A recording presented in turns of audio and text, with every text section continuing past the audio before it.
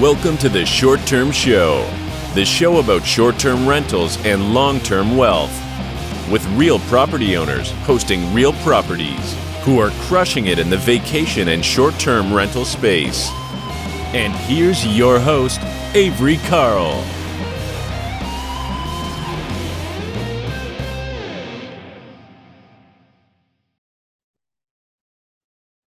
This episode of the Short Term Show is brought to you by the Short Term Shop. 30-year fixed mortgages, tax benefits, and long-distance management training made easy are just a few of the perks of owning a short-term rental. The Short Term Shop can help you buy and learn how to manage your property from anywhere in the world. Just go to theshorttermshop.com and click Get Connected. Again, that's theshorttermshop.com, and we are brokered by EXP. See y'all over there. Hey guys, welcome back to the Short Term Show. Today we are mixing it up a little bit, not talking about so much short term as a few other types of real estate investing. Today we have two guests, Glenn and Amber Schworm of the Home Flipping Workshop, and we are going to talk about a lot of different things today. So stay tuned, but we'll start out with saying, hey, how's it going, Glenn and Amber? We are good. Yeah. Thanks for having us on. Yeah, thanks. Yeah. Thanks for coming on. You bet. Yeah. So let's start out. If you'll just tell us a little bit about yourself and how you got into real estate investing. How far back you want to go? As far as you want. We got plenty of time. So as much detail as possible, actually, because, there's going to be a lot of people out here who might be able to relate.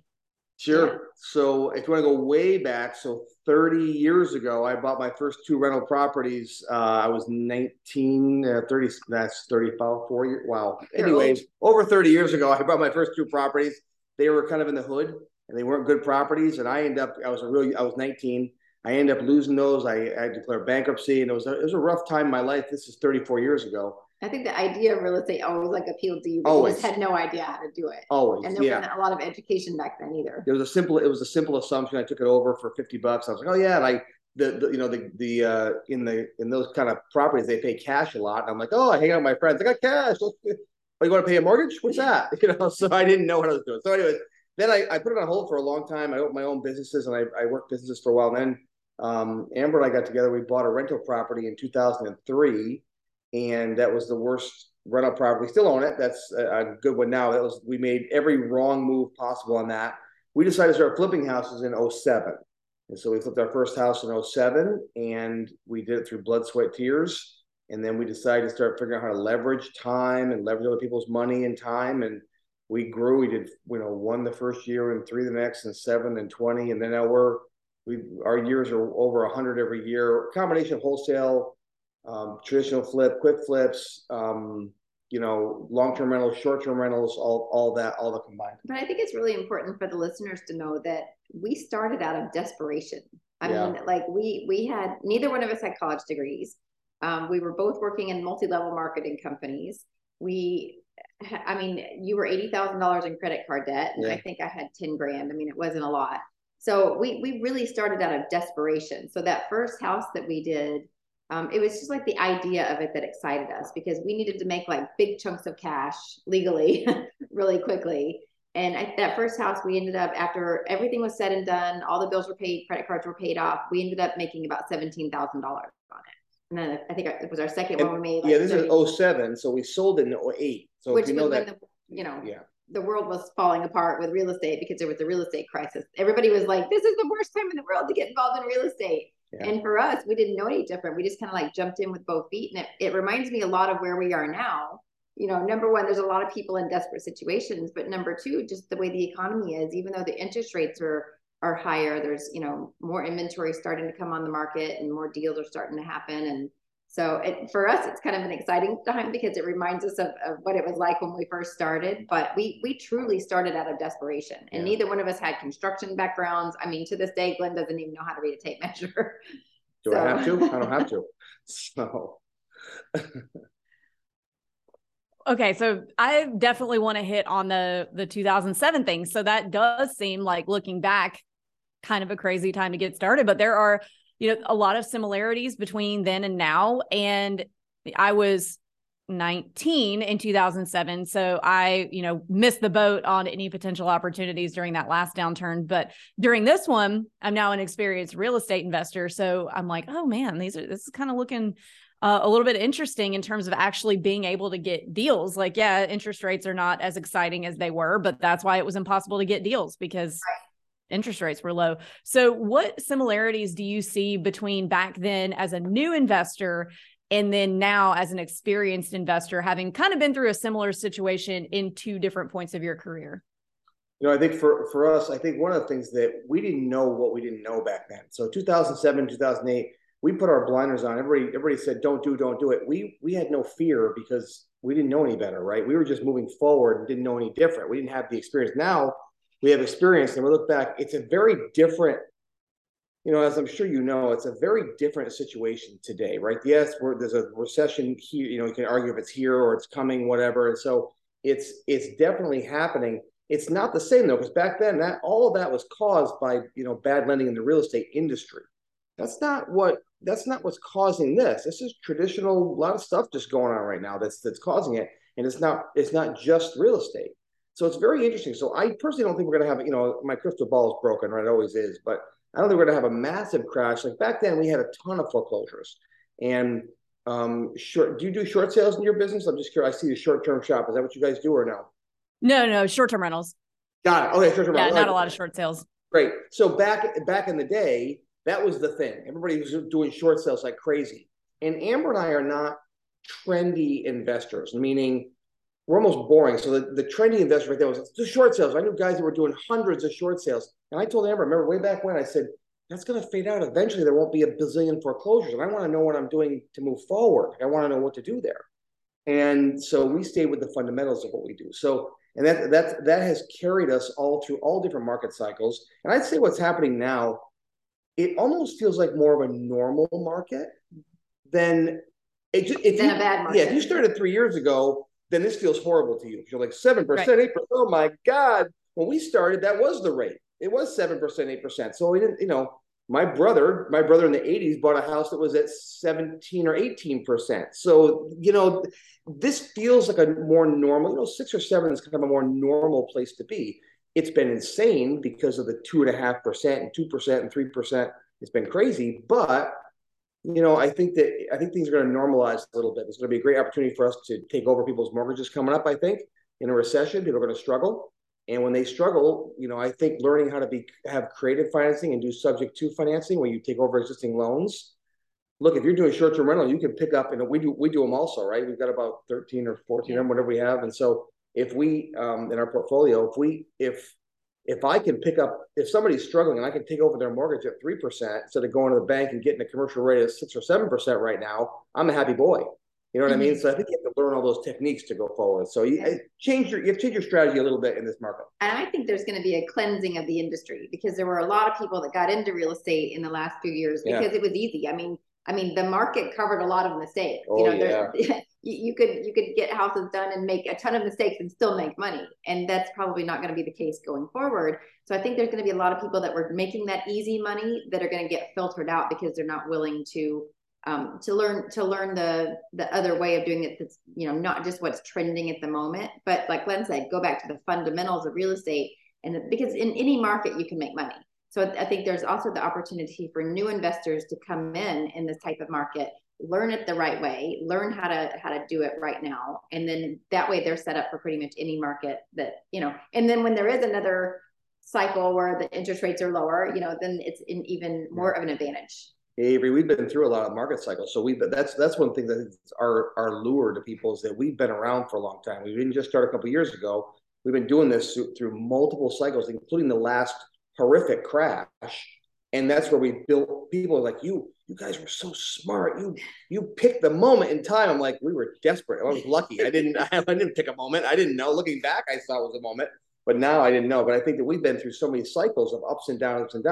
We struggled for years until this last boom came along, and it took our portfolio. It was like, holy crap! It just raised all the equity. In a rising tide, all boats rise, right? So it's good stuff. Yeah, and I think a lot of investors make the mistake of trying to wait for the perfect moment, trying to find that perfect moment to get started, and then they never do. And I always compare it to like getting ready to have kids. You're never going to say, okay, it's perfect. We're totally ready.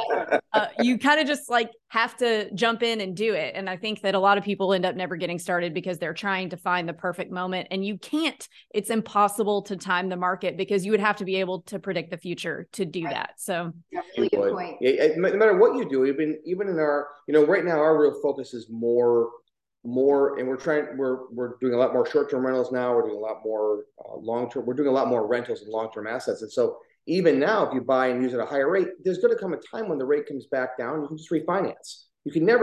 My opinion, you should never stop buying real estate.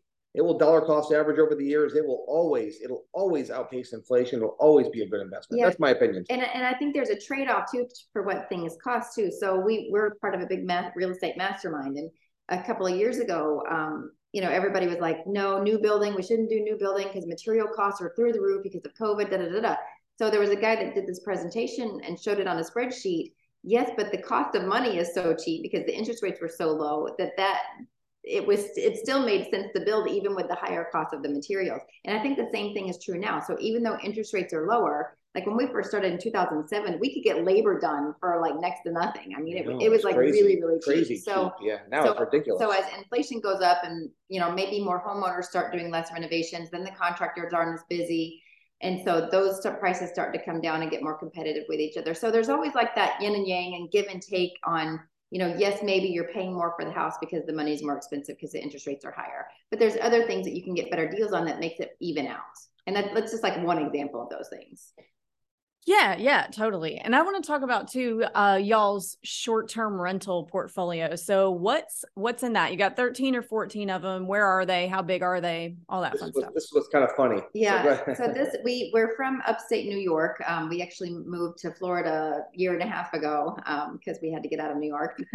But those are. We love the ocean, so we're on it now. Finally, we feel it's our lifelong dream. Yeah. So, yeah.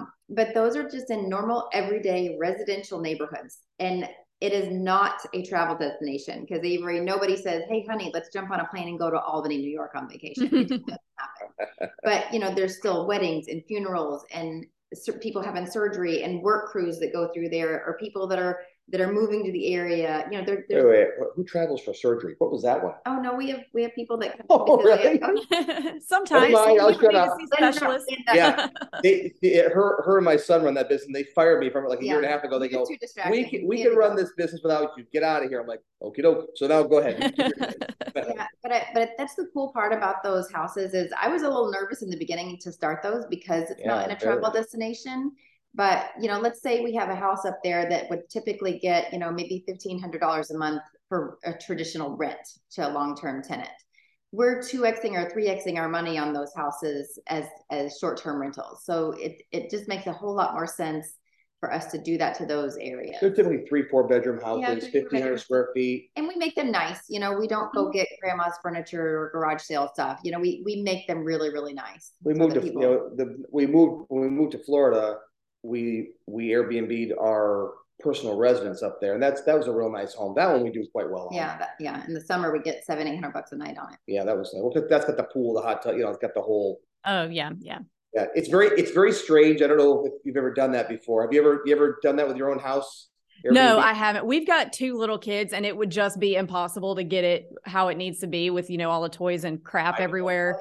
So even like to shove in closets. So we left. We left New York, and now we live down here on the coast. And so my 85-year-old mom's up there. Our 23-year-old son's up there. My daughter up there, 18. So I go back, and I'll stay in the house. It's so funny how when you go back to your home, when all your stuff, a lot of our stuff's still there. A lot of our furniture is part of the Airbnb we just bought new down here. And when you don't live in a home, it's no longer a home. It's when you walk in your own house and you see signs up like, here's the Wi-Fi and here's the toilet area, and whatever it might be, you're like, it doesn't feel like home anymore. It feels strange being in my house. It's strange. So yeah, but it would be. But it's also a cool feeling because people are like, you had to sell your house to buy that beach house. I'm like, no. We make a lot of money every month on that house now, Yeah, that helps pay for our beach house. Absolutely. Yeah. Hey guys, if you're enjoying the content of our podcast, but you have additional short-term rental questions, we host a weekly live question session that you guys can join for free. It's at 1 p.m. Eastern on Thursdays. And if you head over to strquestions.com, you can sign up. So not only am I the host of this show, but I also own and manage my own properties, and I'd be happy to answer any questions that you have about short-term rental investing. So please join us anytime for a free weekly live Q&A on Zoom. Sign up at strquestions.com. So is that what made you decide to start short-term renting other houses in Albany, or did that start first? No. Like what was the thing that made you say, I think I'm going to try this as a short-term rental here? So we bought the house. So that house you just talked about, the house across the street was owned by a couple. We loved them. They were so nice, but they died in their late 90s. And we got very close to their family. When they passed, after a year, they called us and said, "We want you to buy our house, our family house." Now it's right across the street from our house. Like literally, I looked into their window. It's a cul-de-sac, nice little, and it came with 7 acres of land, all that stuff. So we negotiated and bought that. And after we bought it, Amber and I said, "Do we dare try a short-term rental? It's across the street. We'll be able to see it. We'll see what it looks like. We'll kind of see what the party situation is, and we'll kind of see." And it was right before COVID too. And that's really important to talk about, just if we can pause for a minute. Because I guess we're gonna. I think we had 2 at that point, maybe. And that one. We had a few actually. I mean, reservations just like canceled because of COVID. Like everybody freaked out. Oh yeah. Then something interesting happened because we're about 3 hours north of New York City. All of our Airbnbs booked solid for the whole 6-month time frame where people were like in lockdown. So we were still doing, even in a time when things were like really, really nerve-wracking and we were like, oh my gosh, nobody's going to travel anymore. We still made phenomenal income on those properties. Yeah. Yeah. So yeah.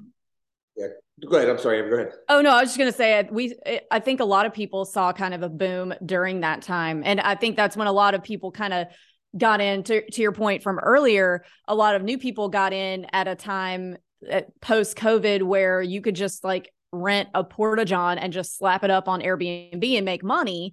And now people are kind of realizing like, oh, this is actually an investment that I have to pay attention to, and I have to make tweaks and I have to run it. I can't just slap it up there and leave it and get rich. And I think those are the types of people who are going to be selling here pretty soon, are the ones that thought that they could just, slap something up and call it a day. And really, you do have to manage it. Well, and I think even that as an industry has evolved. Like you were saying, people's expectations have definitely changed. People realize that it's not just, oh, people are renting out their own house or a room in their house. Like the guests are having expectations that are more like at a hotel would than just, oh, I'm staying at somebody's house when they're not there. Yeah.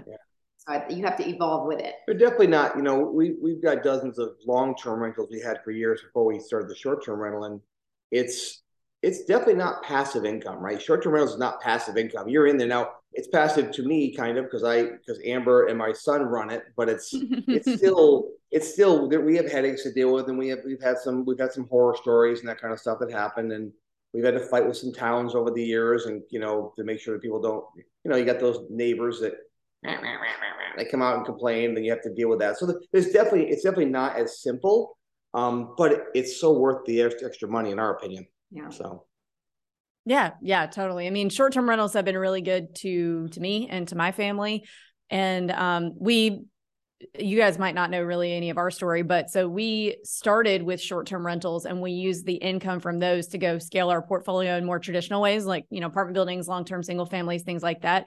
So I think that what we've kind of come to the idea of independently here is that short-term rentals are a really good addition to any portfolio. I think a lot of people get so pigeonholed into this one asset class that they're going all in on, which is good. You want to be an expert in your asset class, but then they think, well, that's not worth it. I don't want to do short-term rentals because they're more work. Or people who are like really heavy in the short-term world are like, why would I do long-term rentals? It doesn't make enough money.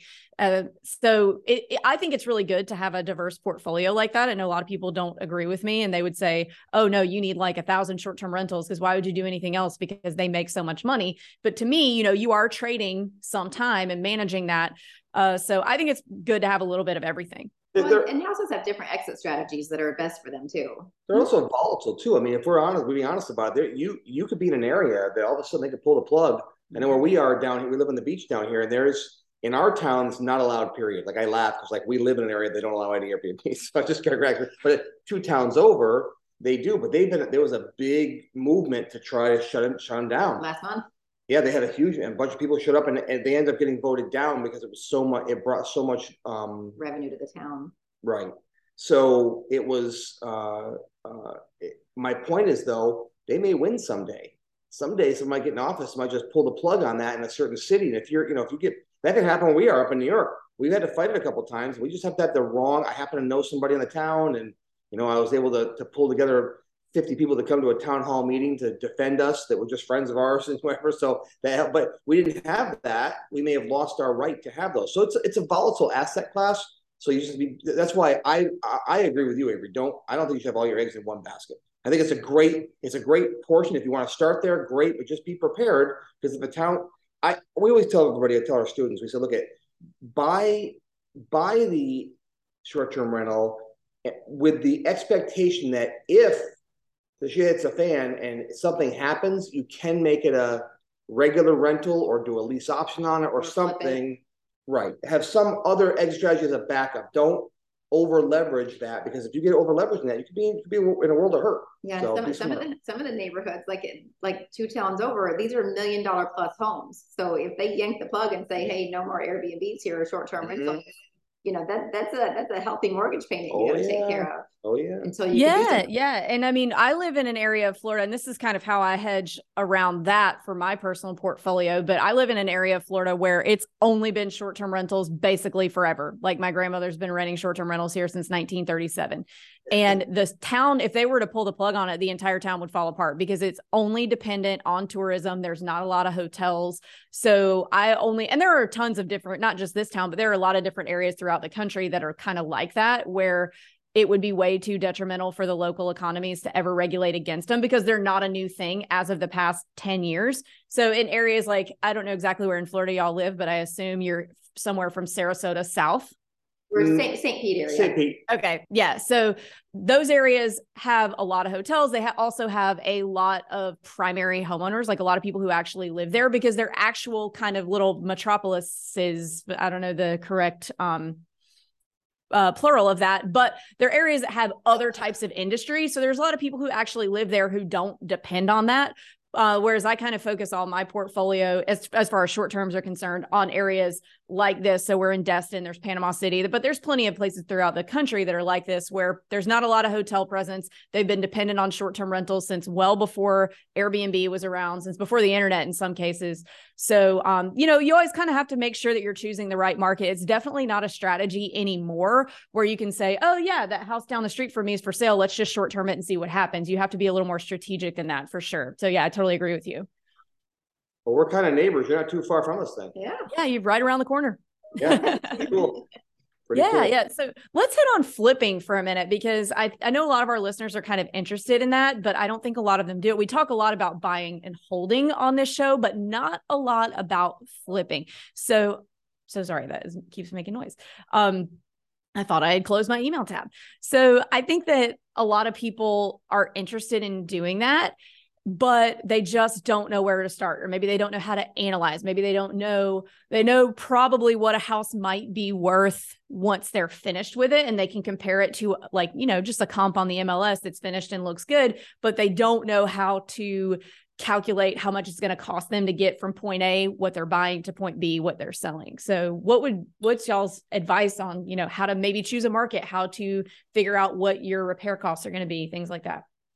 Gosh, that we'd go on forever with all that stuff. There's a lot of great questions there. So I guess to summarize, well, here, let me do a little self-promotion right now, because I happen to have it. So right here, we have a brand new book came out called The Birth of the Everyday Real Estate Investor. It's how real estate, not stocks, create wealth. And that we do chronicle a lot of that, like all you just talked about. It's 270 pages. It's a well-written book with all kinds of information there. So that's good. But repeat the name of it real quick. So everybody the Birth of the Everyday Real Estate Investor. Everyday Real Estate Investor. Yep, Everyday Real Estate Investor. So, and we also, I'll do another shameless plug. We also put on what's called the Home Flipping Workshop. You can Google that online. We've got over 1,200 5-star reviews. We've been doing that for over 6 years now, and have thousands of students. And Again, that's called the Home Flipping Workshop. You can go to homeflippingworkshop.com or just Google it online, but you can read the reviews. And we take 3 days. We walk people virtually through how to find the deals, how to fund the deals, how to fix them, how to flip them, how to hold them if need be. We do some short-term stuff, some long-term stuff. But, you know, a lot of times we find that flipping is good people that want to have cash. Because buying and hold is good. It's a tough strategy to cash flow.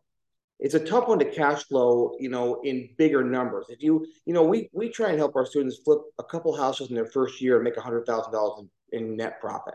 That's what we try to have them do in the first year. If you can make 100 grand in 12 months, you got some options, right? Maybe you want to more, and we always encourage them to start working towards rentals. That's our one big regret, I think. We didn't start rentals sooner. We started rentals earlier. Yeah. But we also at the workshop, we also give all of our students, it's called the Home Flipping Evaluator.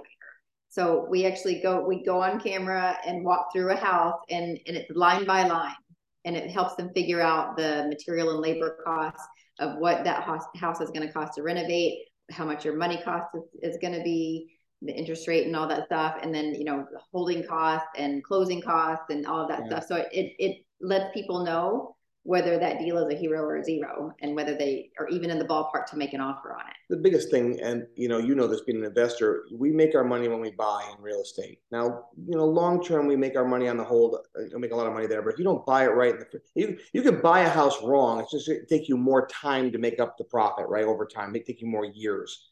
Where if you buy a house right, you know, if you do the Burr method, I'm sure you talk about that and teach that with your listeners, I'm sure. But the Burr method, when you're buying and renovate, refinance, repeat, all that kind of stuff, or rent and repeat. You can pull cash out, and that's tax-free cash, but you got to buy it right to do that. If you want to cash flow a rental business, you're going to have to buy them deep. 50 cents in a dollar, 40 cents in a dollar, you're going to have to find those deals. And that's what we spent a lot of time going over, how to find those deals at the workshop, because that's where it starts, right? How do you find off-market deals? And then we go over funding. We have, to fund our deals, we use private lenders. That's a whole different podcast we could do. We use private lenders for all of our stuff. We raised about $5 million, I don't know, 10 years ago. We have those same investors to this day. One passed away, but other than that, two have passed away. Other than that, though, we still have the same investors, and that's how we fund all of our deals. So that's how we do it. Awesome. So do you guys choose a market specifically to flip stuff, or did you just start out like, okay, I'm just going to buy this in the town that I'm in so I can get my hands on it so I can learn how to do it? Or were you guys having to invest out of state? Because New York can be tricky, I know. Well, we're upstate where our office is, and our team is up there. It's upstate New York. So it's, again, like Amber said, about 2.5 hours north of the city. So it's the country. I grew up with cows in my backyard. So we're like in towns and, you know, villages, that kind of stuff. About 1 million people in the capital region up there. We don't love it because New York's not a very business-friendly state by any stretch of the imagination, so it can be challenging. But we didn't know any better. And I encourage anybody getting started to do it near you if you can. You know, if you live in Southern California and the starting price is, you know, $900,000 for a one-bedroom nothing, that's going to be a little more challenging. But we have friends who do it. I mean, you can do it, but it's going to be a little more challenging. But if you have to travel, try not to travel too far so you can at least get your hands on it and be able. Now, I'm not saying do the flip work yourself.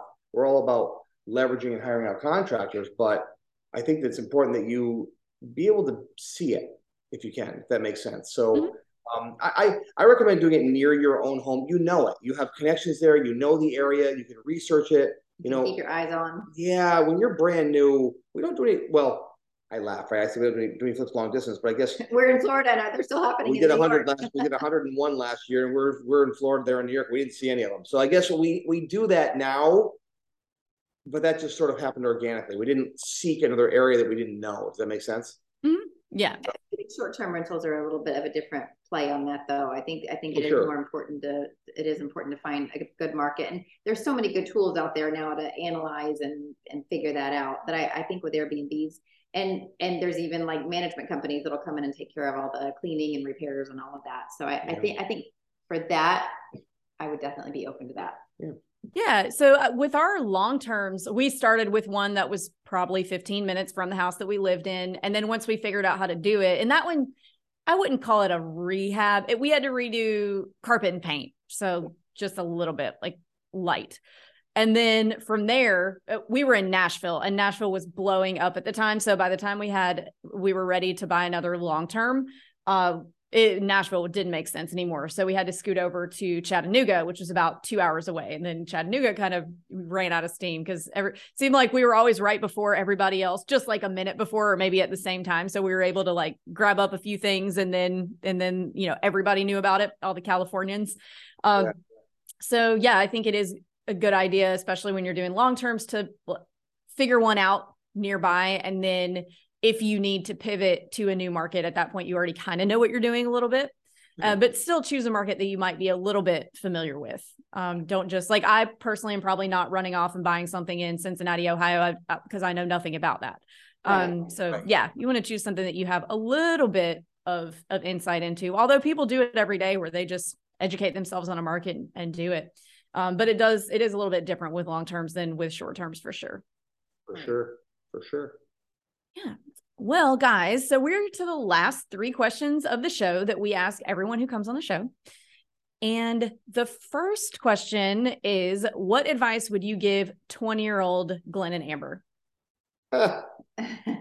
Well, I mean, like he said earlier, we would start buying rentals earlier. But as far as the 20-year-old version of us, I would have to say, don't let your self-limiting beliefs get in your way of achieving your goals. I think when you're young, like you're listening to all this, you have all this information coming at you and it's really hard to focus, and you have doubts from either the way you were raised or life experiences that you've had.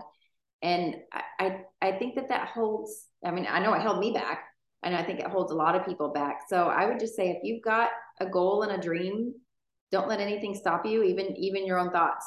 And get around, and to that, elaborating on that, is get around the right people. When you're young, sometimes you're intimidated to be around people that are successful. The truth is, I love when young people come up and talk to me at meetings and whatnot. I'm like, oh my gosh, I remember when I was 20, I was 19. You get older, you'll find in life, you get older, you still feel young in the head. Your body reminds you that you're not, but you're in my head, I'm still 19, 20 sometimes, right? I still act this sometimes, my wife tells me, but I think you have to get around people, even though you're intimidated, probably. It's important to get around those people and find ways that you can interact with them. Don't just go up and say, hey, gimme. Find ways to interact with those people. Be part of a group with them. Get out of your comfort zone. Join organizations where you'll be rubbing shoulders with people and serve as much as you can. Offer to help for free. That kind of stuff I would tell myself to not be so cocky when I was young and think I know everything, and try and get around people that know more than I do, because relationships will take you so much further than anything else in your life. Who you associate with will absolutely skyrocket you to whole different levels, because they know things that you don't know. And even the people at the billionaire level, they hang around their billionaires and multi-billionaires. And they hang around everybody. You should be hanging around people that will help you level up to a new level in life. And when you become the smartest person in that room, go find a new room. That's what I tell my 20-year-old self. Great advice. And kind of along those same lines, what advice would you give a new investor who's looking to get started today in today's current economic climate? Come to the home flipping workshop. Selfless plug. I'm sorry. No, that's what the end of the show is for. Because if you just go out there and try to wing it, you're gonna make a lot of mistakes. And one thing that we really try to teach people is how to hold time. It's either going to take time or money to get, or a combination of both, to get you where you want to go. And if you want to get there faster, find somebody that has what you want and do what they do to get there. So education is so crucial, because it's a lot easier to run on a track that's already built than laying the track as you go. Find somebody that has experience through multiple markets. Right. I think that's where we stand out. Like, we have been through multiple market cycles, so we know. People that have just been involved in the last 3, 4, 5 years, honestly, no disrespect, they have no idea what's about to come. Like, they maybe think if they've read about it, we've lived it, right? You can read about being in a storm at sea, or you can be in it. Who you rather want to be your captain of your ship? And then the person who's been through it, right? The other thing I would say is they have to take action, because there's so many people. I mean, we get told all the time, oh, it's so cool, I want to be a real estate investor, I watch all the TV shows and I want to do this, but they don't take action. Turn that want into something in action. You got to do it. Let me tell you a funny story as we wrap it up. We're having a lot of renovation work done in our house. There was a painter that was here. She comes in the door one day, she's on the phone, and she's talking about a wholesale deal. Now, our company has wholesale. I don't know how many millions of dollars worth of wholesales in New York. And she's talking about wholesale. I said, oh, are you a wholesaler? She goes, yeah, I just went to a course, and she was all jacked up on wholesaling. I said, oh, do you know who Amber and I are? And she's like, no.